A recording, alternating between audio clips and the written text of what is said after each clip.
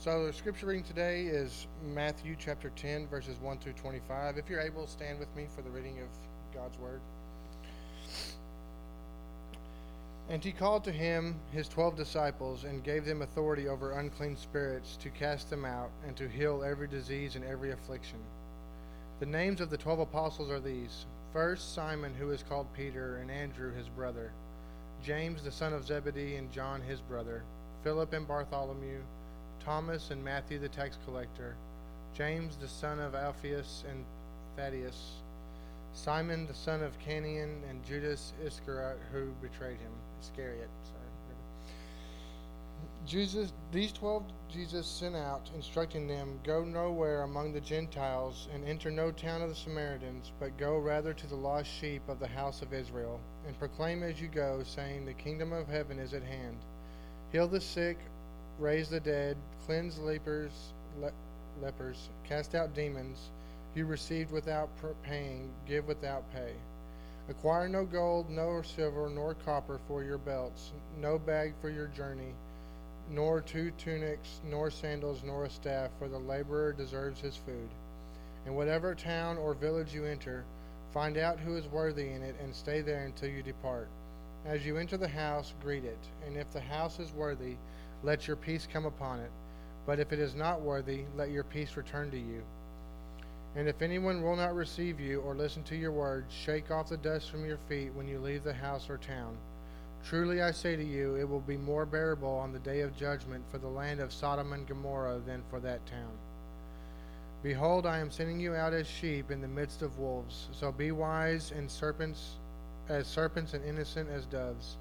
Beware of men, for they will deliver you over to courts and flog you in their synagogues, and you will be dragged before the governors and kings for my sake, to bear witness before them and the Gentiles.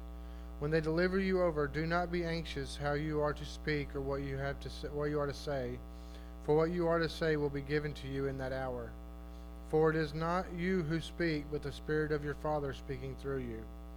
Brother will deliver brother over to death, and the father his child, and children will rise against parents and have them put to death. And you will be hated by all for my name's sake. But the one who endures to the end will be saved. When they persecute you in one town, flee to the next. For truly I say to you, you will not have gone through all the towns of Israel before the Son of Man comes. A disciple is not above his teacher, nor a servant above his master. It is enough for the disciple to be like his teacher, and the servant to like his master. If they have called the master of the house of Beelzebul, how much more will they malign those of his household? Thank you.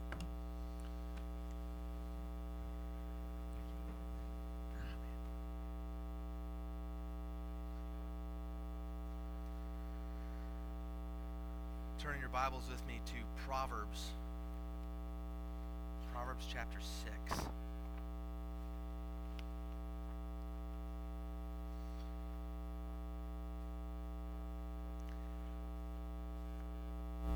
Today we're going to see again God approaching the topic of our sexuality.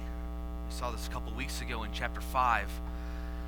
And then there was an appendix to that teaching last week, in the beginning of chapter 6, and today we come right back to that area of teaching. So we might ask this question: why do our sexual lives matter so much to God? Right? We live in a culture that those things that's all private, that's nobody else's business, don't talk about it. Everybody does what they need to do and what they want to do. But Scripture doesn't do that. In fact, these kind of topics matter very much to the Lord. So we have to ask ourselves, why does it matter so much to God? Is he a prude? I mean, is he just like, oh, don't do that. That's gross. I don't want to see that. Or is he just a prude? Does he have nothing better to do? A famous atheist named Richard Dawkins once said that one reason he cannot believe in God is that God would have so many other things to deal with. Why on earth would he care who he, Richard Dawkins, who he was having sex with? Why would God care about that? Essentially, Richard Dawkins has a problem with the authority of God. Rather than revealing that God has nothing better to do than govern all the details of our lives, when we see God's concern about these details, Rather, it reveals that he cares deeply about us. Yes, he is holding the cosmos together, and he's keeping planets spinning and stars burning. But he is also deeply concerned with the nitty-gritty details of our lives. Not because he's a prude, but because he understands more than any of us the incredible negative consequences of sin. Thus, because of his love for us, he seeks to warn us of the dangers of sin. Such is the nature of our passage today. Essentially, what we find today, we find two lectures which continue the first lecture in chapter 5. There's 3 lectures then. So this is the second and third lecture about our sexuality, about the dangers of sexual sin. Once again, we see that these warnings are given to a son about a predatory woman. This is not because men are not predators. We know that all too well, that is not the case. Rather, it's because this son is not currently involved in sexual sin, and the father is giving the best warning to his son, given his life circumstance. All the things that are told to the son could also be advice given to a daughter about predatory men by just changing the gender. In both these lectures, the father indicates that the son is currently not in sexual sin and is currently walking in wisdom by encouraging him to bind the teachings to his heart and around his neck, to keep it close to him. This indicates that he already has the wisdom and therefore must avoid these pitfalls. In the first lecture, the father shows the son just how utterly foolish sexual sin is. In the second lecture, the father gives a lengthy illustration about how sexual sin might creep up on him. In both these lectures, the father talks clearly about the specifically destructive nature of sexual sin and reveals the true remedy to sexual sin. So now, just so we can be very clear, without being too graphic or inappropriate, what is included in sexual sin? Now, in this particular case, it's talking about some specific illustrations here, but what we can include in this is premarital sexual activity, this is extramarital sexual activity, this is pornography, this is before marriage. This includes oral activity, this includes physical touch, sexual physical touch outside of marriage. Any kind of physical sexual activity outside of marriage is sin. No matter what it is, no matter what it looks like. Outside of a biblical heterosexual marriage, it is sin. So let's go ahead and read this passage. We'll begin in chapter 6 and verse 20. We'll read all the way through the end of chapter 7.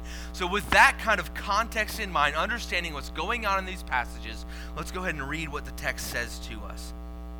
It says, "My son, keep your father's commandment and forsake not your mother's teaching. Bind them on your heart always, tie them around your neck. When you walk, they will lead you. When you lie down, they will watch over you. And when you awake, they will talk with you. For the commandment is a lamp, and the teaching a light, and the reproofs of discipline are the way of life, to preserve you from the evil woman, from the smooth tongue of the adulteress. Do not despise her beauty, do not desire her beauty in your heart, and do not let her capture you with her eyelashes. For the price of a prostitute is only a loaf of bread, but a married woman hunts down a precious life. Could a man carry fire next to his chest and his clothes not be burned? Or can one walk on hot coals and his feet not be scorched? So is he who goes in to his neighbor's wife. None who touches her will go unpunished. People do not despise a thief if he steals to satisfy his appetite when he is hungry. But if he is caught, he will pay sevenfold. He will give all the goods of his household. He who commits adultery lacks sense. He who does it destroys himself. He will get wounds and dishonor, and his disgrace will be wiped away. For jealousy makes a man furious, and he will not spare when he takes revenge. He will accept no compensation. He will refuse, though you multiply gifts. My son, keep my words and treasure up my commandments with you. Keep my commandments and live. Keep my teaching as the apple of your eye. Bind them on your fingers. Write them on the tablet of your heart. Say to wisdom, you are my sister, and call insight your intimate friend. to keep you from the forbidden woman, from the adulteress with her smooth words. For at the window of my house I have looked out through my lattice, and I have seen among the simple, I have perceived among the youths a young man lacking sense, passing along the street near her corner, taking the road to her house in the twilight, in the evening, at the time of night and darkness. And behold, the woman meets him, dressed as a prostitute, wily of heart. She is loud and wayward. Her feet do not stay at home. Now in the streets, now in the market, and at every corner she lies in wait. She seizes him and kisses him, and with bold face she says to him, I had to offer sacrifices, and today I have paid my vows. So now I have come out to meet you, to seek you eagerly, and I found you. I've spread my couch with coverings, colored linens from Egyptian linen. I have perfumed my bed with myrrh, aloes, and cinnamon. Come, let us take our fill of love till morning. Let us delight ourselves with love. For my husband is not at home. He has gone on a long journey. He took a bag of money with him. At full moon he will come home. With much seductive speech she persuades him. With her smooth talk she compels him. All at once he follows her, as an ox goes to the slaughter, or as a stag is caught fast, till an arrow pierces its liver, as a bird rushes into a snare. He does not know that it will cost him his life. And now, O sons, listen to me, and be attentive to the words of my mouth. Let not your heart turn aside to her ways. Do not stray into her paths. For many a victim she has laid low, and all her slain are a mighty throng. Her house is the way to Sheol, going down to the chambers of death. Let's pray. Lord,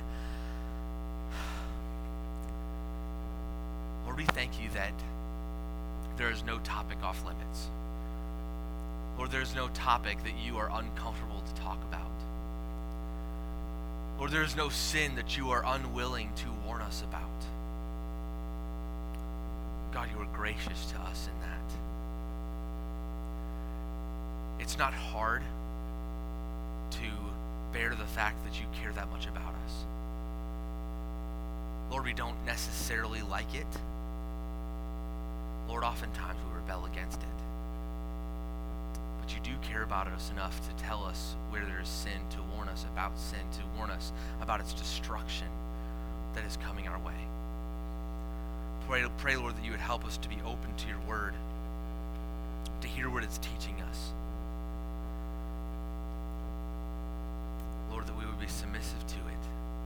Lord, I pray that you would point out sin in our lives today, that we can repent of it, that we can find grace today. Praise in your name. Amen. So this passage is a complex myriad of lessons and teaching that we get out of this passage. So what we're going to do today, I've actually kind of broken this down into 4 major sections. It's not going to go exactly verse by verse, but it will be found in this passage as we look at it. Some things I think are very important for us to understand about sexual sin, about preparing for those temptations, preparing our children for those temptations, and also what God says is the real, true remedy of that. First of all, we want to see that there is an importance of teaching these things to our children. That it is important to teach these things to our children. Now, oftentimes, I know parents, the talk is the thing that you put off as long as absolutely possible because it's incredibly awkward and you don't want to talk about that, right? So, but Scripture here, you have Solomon who is very open in discussing about this with his son. He says, you need to understand this. Pay attention to what I'm saying. Look in verse 20 of chapter 6. My son, keep your father's commandment. Forsake not your mother's teaching. Again, chapter 7. My son, keep my words and treasure up my commandments with you. Keep my commandments and live. Keep my teaching as the apple of your eye. He is begging his son, listen to this teaching I have, because he knows as a father, his son is going to deal with this. We must not put these conversations off. These conversations should happen early and should happen often. Yes, the conversations will be awkward, but children are exposed to these kinds of sin far earlier than we want to realize. I found out this week, I was talking to one of the teachers at the school, and this teacher was explaining how during their class they were unable to use any of the computer labs, so he had them, for some research they were doing, he had them pull out their phones, and one of the students was having a difficult time with this. Pull out his phone, and he was, I can't do it. He said, okay, well, can I help you? And he said, sure, let me help you. And he says, is it okay to go on your phone, right? He's asking him, making sure, and the student says, yeah, it's fine. Pulls up the internet, porn. 12 years old.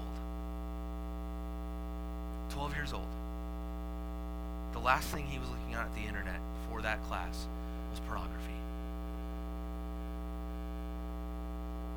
We tend to think of our children as they don't do that. They're 12, 13, 14. They're innocent. They don't do that. It's not reality. That's just not reality. The statistics about pornography, sexual touching, oral sex, intercourse, they're all happening in our world at very early ages. In fact, last time I looked at these kind of statistics, it said that there's many middle schoolers, a good portion of middle schoolers, think that there's nothing wrong with oral sex. That means middle schoolers are doing this. They're involved in pornography. They're involved in this kind of sexual touching. We see this in our world all over the place. We see about young children being exposed to these kind of gross and disgusting and heinous activity. And yet we want to come back and say, well, that's not my kids. I don't need to talk about that with them yet because they don't know about this yet. Do you really want them to find out the hard way? Or should we have them find out safely within a household where they know that they're loved, where it's not some guy coming up to our 11-year-old daughter and saying, hey, let's do this. Hey, show me this. And find out that way.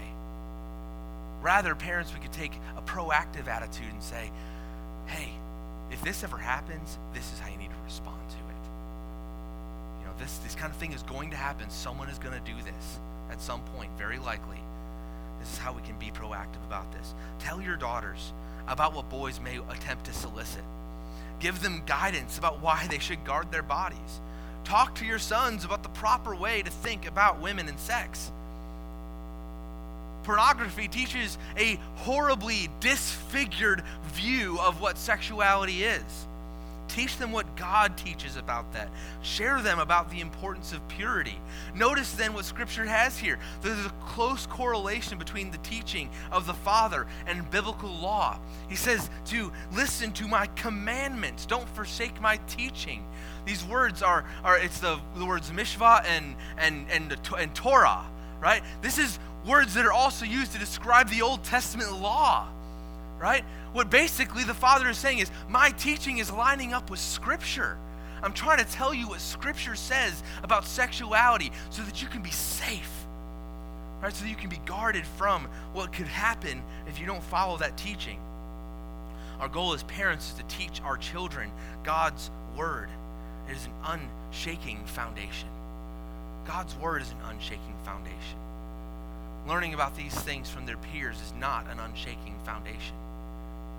Scripture will give our children and ourselves that unshaking foundation for thinking about these issues. So we must be cautious and it's so important to teach our children about these things. But secondly, we see here in this passage that sexual sin is alluring.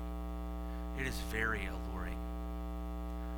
You know, we tend to want to think, oh, well, that's just bad stuff, right? The problem is that every single one of us are fully aware that sexual sin is very, very attractive. We saw in chapter 5 that what was emphasized, this strange woman, this sinful woman, this situation's speech. Right here again in chapter 6, it does the same thing. Verse 24 says, this preserves you from the evil woman, from the smooth tongue of the adulteress. We see here, and again in chapter 7, what's going on? The woman is speaking to this man, trying to make it look really good, make it sound really good. She's using her words to do so. We talked a couple weeks ago about how important it is to guard our communication. That communication, adultery always starts with words. Adultery always starts with words. You don't end up in an inappropriate relationship with a coworker because one day, like, you're in a broom closet and hey, they were there too and just something happened, right? That's not how it works, right? That happens on TV. That's not how it works in real life. No, what happens? You start talking to her. She starts laughing at your jokes, and you go, "Whoa, she's giving me attention that I don't think my wife gives me." And then you're drawn over to her, right? And then a relationship comes together, and then that relationship becomes intimate, and it becomes deeper and deeper and deeper until adultery is taking place. Communication always breeds intimacy. That's why we talked a couple weeks ago about how important it is to guard your communication, to be careful about what level of communication you have with people of the opposite sex, and to be very guarded and to be very careful about our communication. But this passage is also in chapter 6. It also and chapter 7 also brings up the idea that what we may be more familiar with, what we may think of more as attraction, is the physical attraction. Look at that in verse 25 of chapter 6. It says, "Do not desire her beauty in your heart. Do not let her capture you with her eyelashes." The same thing in chapter 7 in verses 10 through 20. She is making this look really good. Making all of this sin, making what she's offering him, she's making it look as beautiful as possible. And we'll look at that again here in a second in more detail. But here we see that that her beauty in chapter 6 is attracting this man. So there's speech and beauty both make the undisciplined man very stupid, right? The two of those things together create stupidity in mankind. Men here, this is a universal about men. Men will notice beauty. They will notice it. It's how we're wired. The difference is what we do with that information. The fool will take that information and then turn that into lust and take that into inappropriate places. Whereas the wise man will take that information and flee the temptation. Say, "Oh, that's a pretty lady. Okay, whatever. It has nothing to do with me." Right? I have nothing to do with that. I'm just going to be with my wife, and I'm going to stay away from that situation, right? So the wise man, yes, will also recognize beauty, but he doesn't take that inappropriately, right? And he's guarded about that. He's very careful about making sure that there's never an inappropriate situation where that could get worse, right? He makes sure he flees that temptation and runs to the arms of his wife, as we saw in chapter 5. In chapter 7, we see it's not merely the woman's physical beauty that attracts the man, but it's also what sexual sin seems to offer. Look at verse 14. Verse 14, the woman begins to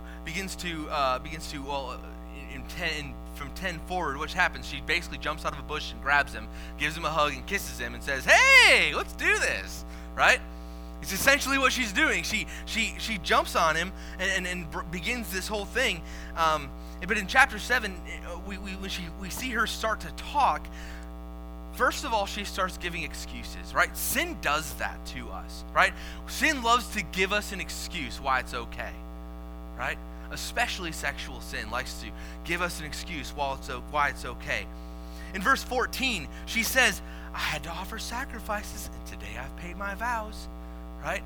Essentially, she gives a religious excuse. She said, hey dude, I've already asked him for forgiveness for this. It's okay, right? What?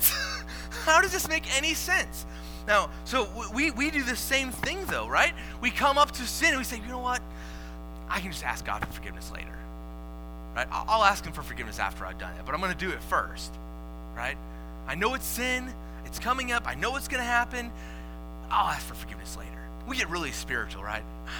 How cool is that? I'm going to ask for forgiveness. Aren't I spiritual? I'm going to do it anyway. I'm going to sin. I'm going to do that anyway, but I'm going to ask for forgiveness, right? So we come up with religious excuses in this particular sense. I think a good illustration of this, as some of you know, I grew up Catholic. Now, in Wisconsin, there was kind of, you're either Catholic or Lutheran, right? And Lutherans you didn't really hear that much about. At least I did not in Fond du Lac. It was much more Catholicism. But we talked about oftentimes in the Catholic Church that one of the things when you went to confession to the priest, you could also confess future sin, right? Well, this weekend I'm going to be going partying. I'm probably going to get drunk, and I might do some stupid stuff. Can I get forgiveness for that, right?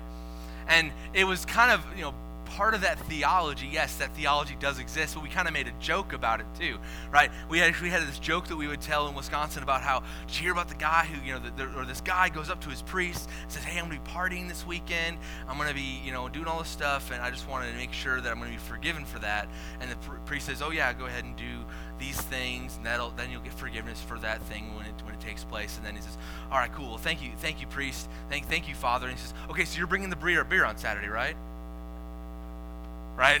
So it's kind of a silly illustration, but again, we tend to do this, right? We tend to give even religious excuses. Here, she does right here. She gives this religious excuse, this offering. She's saying, look, I've done my sacrifices. I'm pure again, so anything we do is completely pure, right? I've done my sacrifices. I've asked for my forgiveness. I'm all good. Let's go ahead and do this. You're not going to be sinning if you're doing this with me. Rather, we need to understand that forgiveness does not mean immunity from consequences. Just because the Lord has forgiven us does not mean that we are immune from any consequences that could take place. Another thing is when she brings up the sacrifices, she says she went to offer her sacrifices. This is her peace offerings. Right now in the Old Testament, God talks about the peace offerings. The peace offering was a really interesting offering. When you gave your offering, the priest actually only took a portion of the meat, and then the person got to take the rest of the meat home. Well, that's pretty cool, right? You go and take your offering, and now you get steaks that night, right? So essentially, not only is she trying to give a religious excuse, she says, I've got steaks at home. Now, what guy, unless he's a vegan or a vegetarian, is going to say no to that, right? I've got steaks at home. I went and did my peace offerings, so that means good food is on the way here, right? Well, that sounds pretty awesome, right? Doesn't sin do that to us? It promises us something. It promises us something that we may even perceive as good, but ultimately what it leads to is what we'll see here in our next point here. We'll see that it leads ultimately to death, to destruction. Look at how she explains this further. Not only does she promise food, she says, I've come out in verse 15, so now I've come out to meet you and seek you eagerly, and I found you, right? That's giving him some value. You're the one I've been waiting for, right? And he goes, oh, that feels pretty good. That's pretty exciting. Then she tells him, she continues on to entice him. She says, I've spread my couch with coverings, colored linens of Egyptian linen, right? My house is fancy. There's lots of money. Notice she never asked for money, right? She never asked for money. It says in the text, it says in verse 10 that she's dressed as a prostitute, but it doesn't ever say she's a prostitute. In fact, we find out otherwise. So she's dressed in a way that makes it look like she's a prostitute, yet she's not. She never asked for money. She promises him wealth. She promises him prosperity. She promises him this luxury. She says, and I've perfumed my bed with myrrhs and aloe and cinnamon, right? We might say, I've got the candles on, right? The candles are lit. It smells great in the bedroom. Are you going to come over here? Right? And he's lured in and enticed. And then he even gives a promise here of endless romance. She says, come, let us take our fill of love till morning. Let us delight ourselves with love. Have endless romance. It's going to be wonderful. Whole night together. It's going to be great. And further, she continues on her enticement. She says, basically then also, and no one's going to find out, right? My husband's gone. He took the money with him. He's on a business trip. I know when he's coming. He's not coming back till full moon. It's going to be a couple days, maybe weeks, whatever it is, before he's going to be back. She knows when he's going to be back, and she says, he's not going to be here. Who's going to know, right? And sin does the exact same thing. It promises us everything, but leaves us with nothing. Sin will promise you everything. It'll promise anonymity. It'll promise that it's all going to be okay. God will forgive you. It's all good. But at the end of the day, it just leads to more sin and destruction. Third, we see here that sexual sin is destructive. Sexual sin is destructive. We see this all over the place. Right now, especially if you pay attention to the news or Facebook feed or whatever the case is, you see every day, new sexual harassment, sexual allegations are being made. Every single day. In Hollywood with Kevin Spacey and others. Politics with the whole situation with Judge Roy Moore and others. We see pastors falling to sexual sin. We see teachers falling to sexual sin. No one is protected from this. Every single person is likely to, it's possible for them to fall into it. We see that sexual sin is destructive. In chapter 6, verses 26 through 35, it describes this. It describes how destructive it can be. It says, the price of a prostitute is only a loaf of bread, but a married woman hunts down a precious life. Can a man carry fire next to his chest and his clothes not be burned? Think of the illustration being given here. Imagine if you had a torch, right? You have a torch, you're usually going to hold it here. Now, if you've got a torch and you hold it right here, what's going to happen? Your face is going to burn off. That would be a bad idea, right? A man can't hold fire close to his chest and not be burned, right? Or can he put coals on his or can one walk on hot coals and his feet not be scorched, right? So is he who goes to a neighbor's wife. No one who touches her will go unpunished. People do not despise a thief if he steals to satisfy his appetite when he is hungry. But if he is caught, he will pay sevenfold. He will give all the goods of his house. He who commits adultery lacks sense. He who does it destroys himself. He will get wounds and dishonor, and his disgrace will not be wiped away. For jealousy makes a man furious, and he will not spare when he takes his revenge. He will accept no compensation. He will refuse, though you multiply gifts. There is destruction waiting at the door of sexual sin. The exit of that door is just destruction waiting for you. Now let's explain a couple of these verses. Some of these are illustrations are a little bit tough to kind of work our minds around. First of all, in verse 26, it says, the price of a prostitute is only a loaf of bread, but a married woman hunts down a precious life. So is he trying to say that prostitution is not a bad thing, but having adultery is a bad thing? Is that what he's saying? It could sound like that, right? But here, let me explain what's going on here. One commentator, Longman, explains it this way. He says, illicit relationships are with either a prostitute or a married woman will cost the son. But the latter will be much more than the former in terms of consequences. A prostitute will cost money, but a relationship with another man's wife may well cost the son his life, as will be specified in verses 34 and 35. Now, both of these things then are described as highly destructive. One will take away your wealth. You will lose all your money. You lose everything. And the other one, you could lose your life. Right? 34 and 35 talks about the husband of this wife. When he finds out, he might come after you and try to kill you. Right? He very likely will. Right? Both are highly destructive. But so what's it doing here in verse 36? Essentially, it's it's thinking in practical terms. With prostitution, one marriage is destroyed, right? That person who involved himself in prostitution destroys his own marriage. Now, when adultery takes place, so two marriages are destroyed. So, in other words, there is a greater consequence that comes from a practical standpoint. There's a greater consequence that comes from adultery than from prostitution. Not that that one is good and the other is bad. Both are bad. But it will destroy both those marriages. Now verses 30 and 31 also he brings up this illustration. It says, people do not despise a thief if he steals to satisfy his appetite when he is hungry, but if he is caught, he will pay sevenfold. He will give all the goods of his house. So, is Proverbs saying it's okay to steal stuff? No. Rather, it's not condoning theft, but it's saying that someone we can understand. If someone who's poor and they steal and they're starving to death and they steal a banana or steal an apple, kind of like, well, I understand that, right? I get it. At the same time, if he gets caught, there's still consequences, are there not? Right? But then what he says here is then he who commits adultery, rather, lacks sense. Like nobody says, well, that guy, he needed it, so it's okay, right? No, you go, you moron, what were you thinking? Right? Nobody goes to somebody who, when these sex allegations, when these kind of things come up in the media, nobody's sitting there and saying, well, it was okay that they did that, right? That was a good thing that, when he was 30 years old, he had an inappropriate relationship with a 14-year-old. That was okay, right? He needed the attention at the time. It was all right. No! Nobody does that. Nobody thinks that way. No, that guy's a moron. It was stupid. What he did was absolutely foolish. And it says he will get wounds and dishonor, and his disgrace will not be wiped away.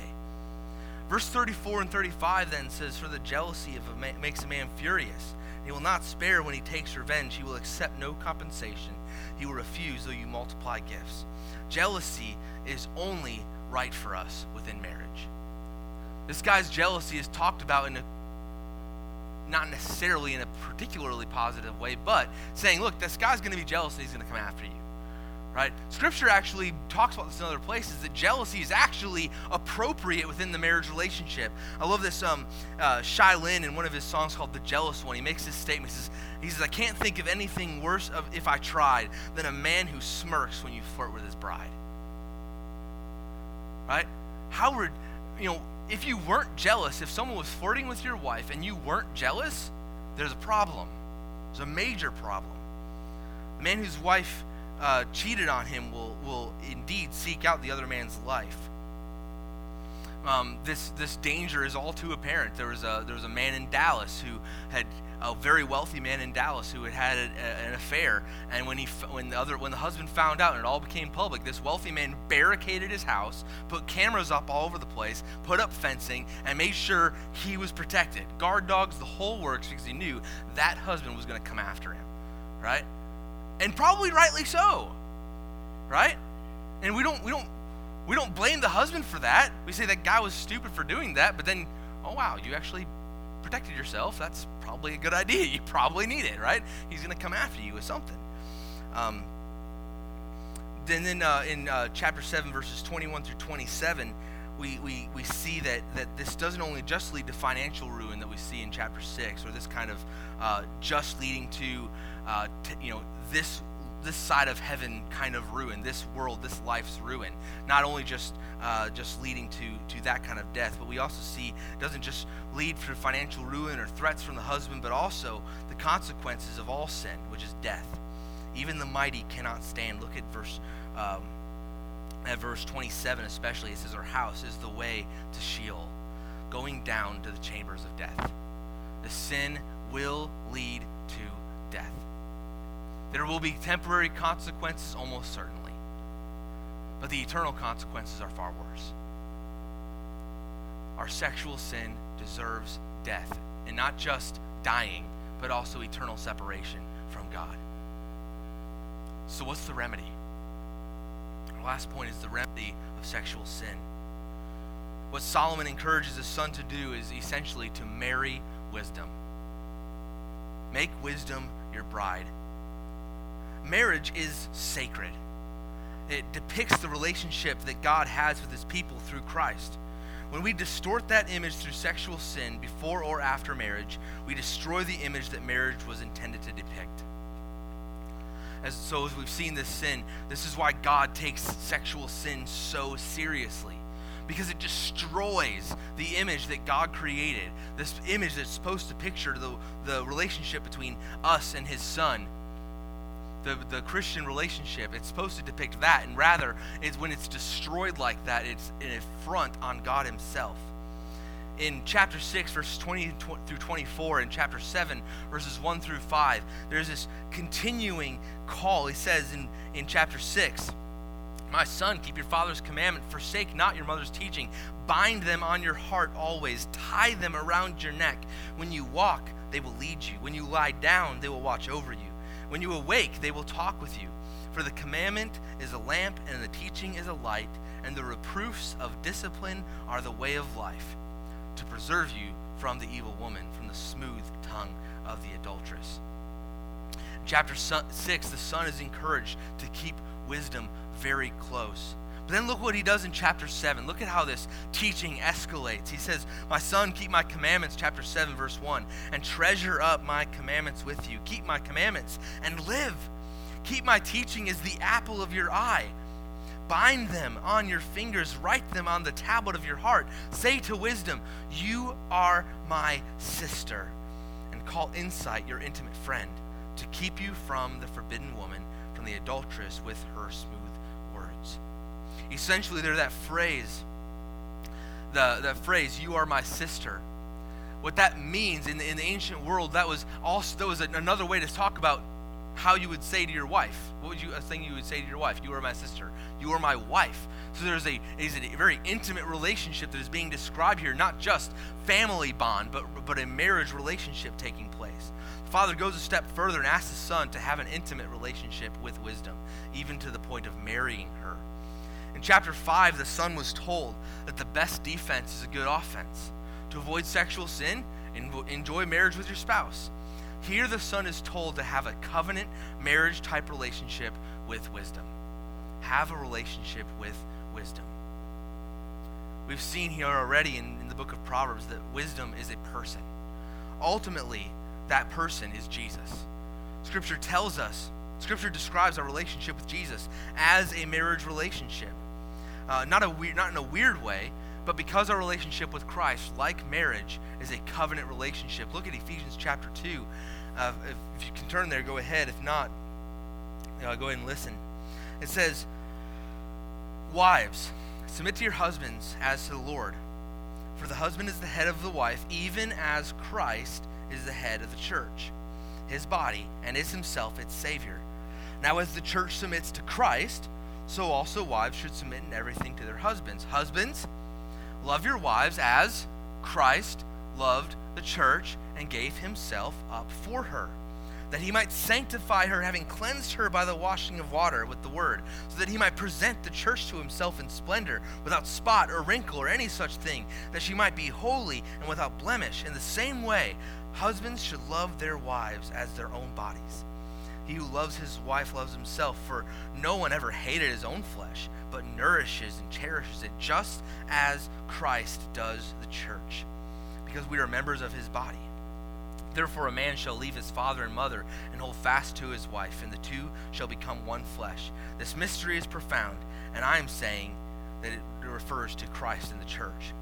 However, let each one of you love his wife as himself, and let the wife see that she respects her husband."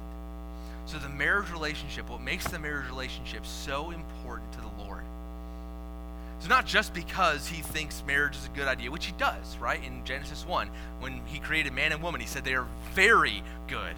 This is very good. Marriage is a creation by God. But even more so, marriage depicts the relationship that Christ has with his church. So when marriages are messed up, God takes that seriously because he takes his relationship with us seriously. Therefore, our sexual sin deserves death. But Jesus died for our sexual sin. We see in this passage that her ways, the ways of the strange woman, inappropriate sexual activity leads to death and destruction. And that would be horribly depressing news if it wasn't for Jesus. Jesus died for our sexual sin. The only true remedy for our sin is the grace found at the cross. When he says marry wisdom, essentially what he is saying is be in a relationship with Jesus. It does not mean, though, that all of our sin will go away, nor will its temporary consequences, but we now have the means to fight sin. Proverbs says that the fear of the Lord is the beginning of wisdom. We cannot begin to correctly fight sin, like sexual sin, without a relationship with Christ. So we see in conclusion, God is deeply concerned about our sin because he knows its destructive power in our lives. Instead of ignoring us, he lovingly gives us the gift of his Son so that we can be saved from its eternal consequences. So if you're here today and you're not a believer, you've not given your life to Christ, I would urge you, marry wisdom. Have a relationship with Jesus. What does that mean? Jesus Christ, the Son of God, took on humanity and lived a perfect, sinless life. And then at the cross, he took our sin on himself and died for it. Sin deserves death, and Jesus took on that death. But he didn't stay dead. He rose from the grave, conquering sin and Satan and death. And he offers us life. So to trust Jesus, to be in relationship with Jesus, is to trust him, to depend on him, to say, I can't save myself, but your sacrifice on the cross, your resurrection did save me. Lord, I'm trusting that for my salvation. That's what it means to marry wisdom. That's what it means to bind wisdom around your neck, is to trust Jesus alone for your salvation. Maybe you're here today and there's an area of your life that the Holy Spirit is speaking to you about. I don't know what that might be. It may not even be sexual sin. It may be sexual sin. Whatever the case is, if you need to use this time of invitation that we're about to have as a time to repent and bring that before the Lord and renew that relationship, refresh that relationship with him, to bring healing to that brokenness that is there, use this as an opportunity to do that. Maybe again today, if you're looking for a church to serve in, to be a part of, that's going to preach God's word, no matter how awkward the topics are, we're going to preach God's word. This is a church I hope that will do that. If you'd like to join our church, come see me during the invitation or after the service. I'd love to share with you how we can go about that process, how we can take the next step towards you becoming a member of our church. Let's pray. Lord, thank you for this opportunity we have to see your word, to be in it, to be challenged by it. God, we live in a culture that has devalued sexuality in so many ways. Lord, sexual sin is so prevalent in our news. It's so prevalent in our world. God, help us to be a people who do not take the culture's understanding of sexual sin, Lord, but help us to take your perspective. Lord, I pray for those here who are dealing with a sexual brand of sin. Lord, if they are a believer, I pray that they would reject that sin. Lord, they would draw near to you and repent of it. Lord, they would renew their relationship with you. They would restore that relationship with you through repentance. Lord, if there's someone here who has not been in a relationship with you, who is not in a relationship with you, help them to understand the gravity of their sin, the seriousness of their sin. Lord, draw them to yourself even now. Pray, Lord, during this time of invitation that we would respond as you would have us to.